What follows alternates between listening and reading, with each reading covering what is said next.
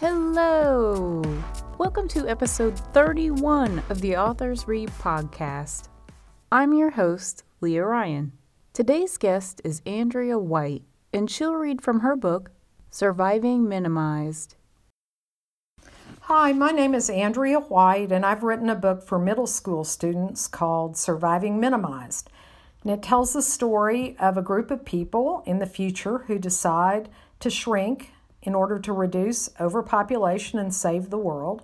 And they move to a national park and become insect ranchers. My book is dedicated to my husband, Bill, and chapter 1 is called Captured in One Bounce. Even with his oxygen mask on, Zert Cage caught a whiff of moldy tomatoes, plastic, grease, and rotten eggs. Using the masher stick, he packed his overripe and oily load into the barrel of his trash rifle. When he pumped his gun, the loader gave a satisfying slurp. He aimed at the gloomy building that his friends had claimed as their headquarters and pulled the trigger. Bam! The shot fell short. The red mash splattered an old column and slid downward to the street. He ducked behind a rusted triangular sign labeled Caution Radioactive and waited, but there was no answering fire. Bizarro! Had Eckel and his crew stood them up? He glanced over his shoulder to search for Cribby. His best friend should have caught up with him by now. They'd been slinking down opposite sides of the street using the signs and junked vehicles for cover. Only a tumbleweed of plastic rolled toward him, propelled by the breeze from the Enviro fans. Even though Public Protection Warden Honest Goodman had declared this area safe 20 years ago, the street was still abandoned. Black soot streaked the faces of the crumbling buildings, and the potholes had grown large enough to swallow kids whole. The sound of footsteps on broken glass came from the alley as a shadow fluttered in its depths.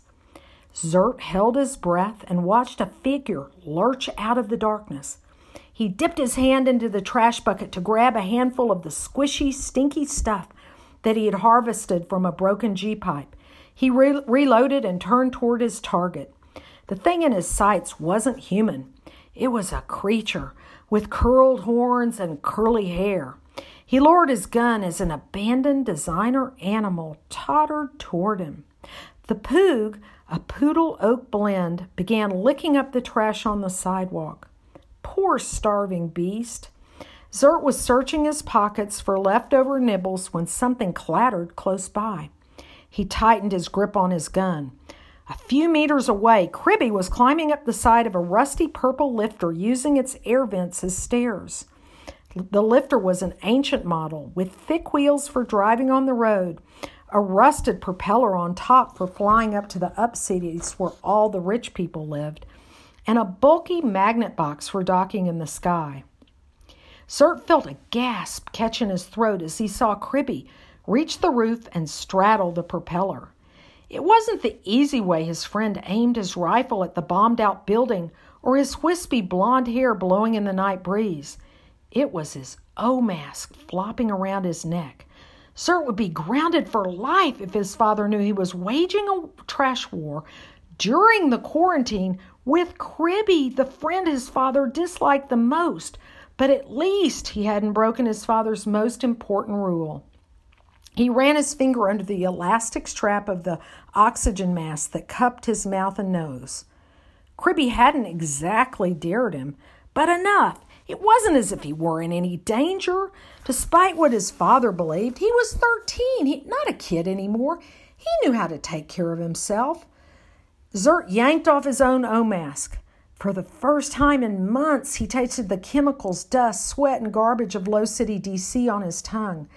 The thick night air tickled his nose. Crunchy, it felt great. Cribby began pumping his rifle. He must have located their friend's hiding place inside the gloomy building. Too bad Cribby's ammo was gray, moldy bread. It spewed into a beautiful high arc.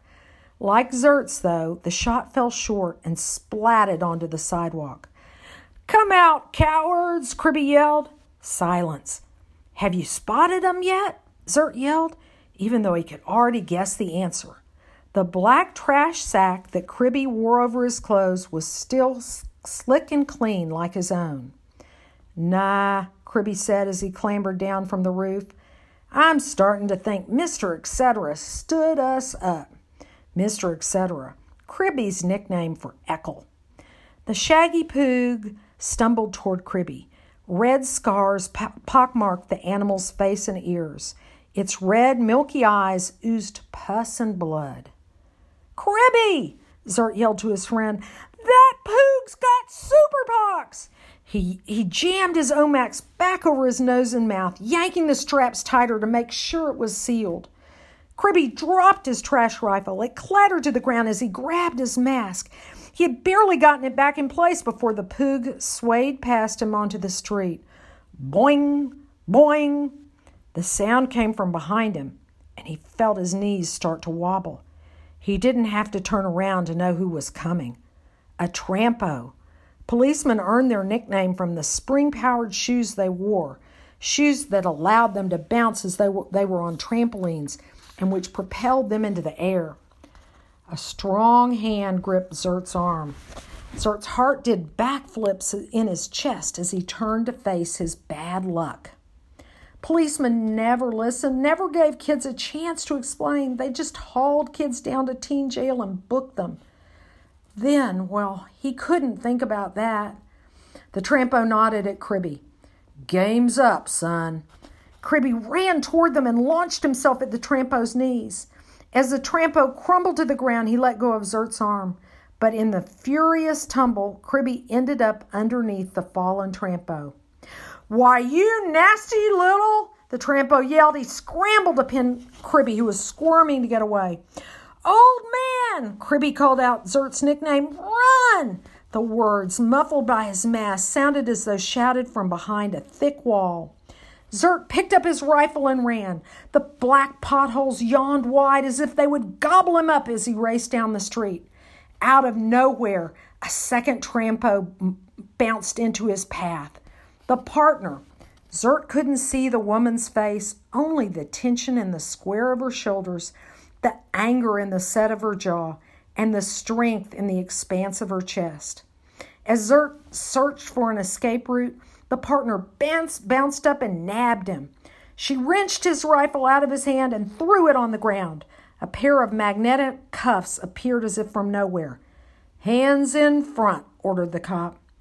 Zert gasped. His lungs struggled to bring in enough air. "Name," the Trampo said as she slapped the cuffs over Zert's wrists. "Zert Cage," he wheezed. Somewhere nearby, the poog bleated. "Old man," he heard Cribby yell from the distance. "Run!" The Trampo held Zert's hand over the identity reader until it beeped. "Zert Cage, you're going to teen jail." Zert bowed his head. His dad was going to kill him. Thank you. I'd like to thank Andrea for sharing her book with us today, and thank you for listening to the Authors Read podcast. Be sure to check out the show notes for the link to the book. If you'd like to support the Authors Read podcast, please like, subscribe, or share. Until next time.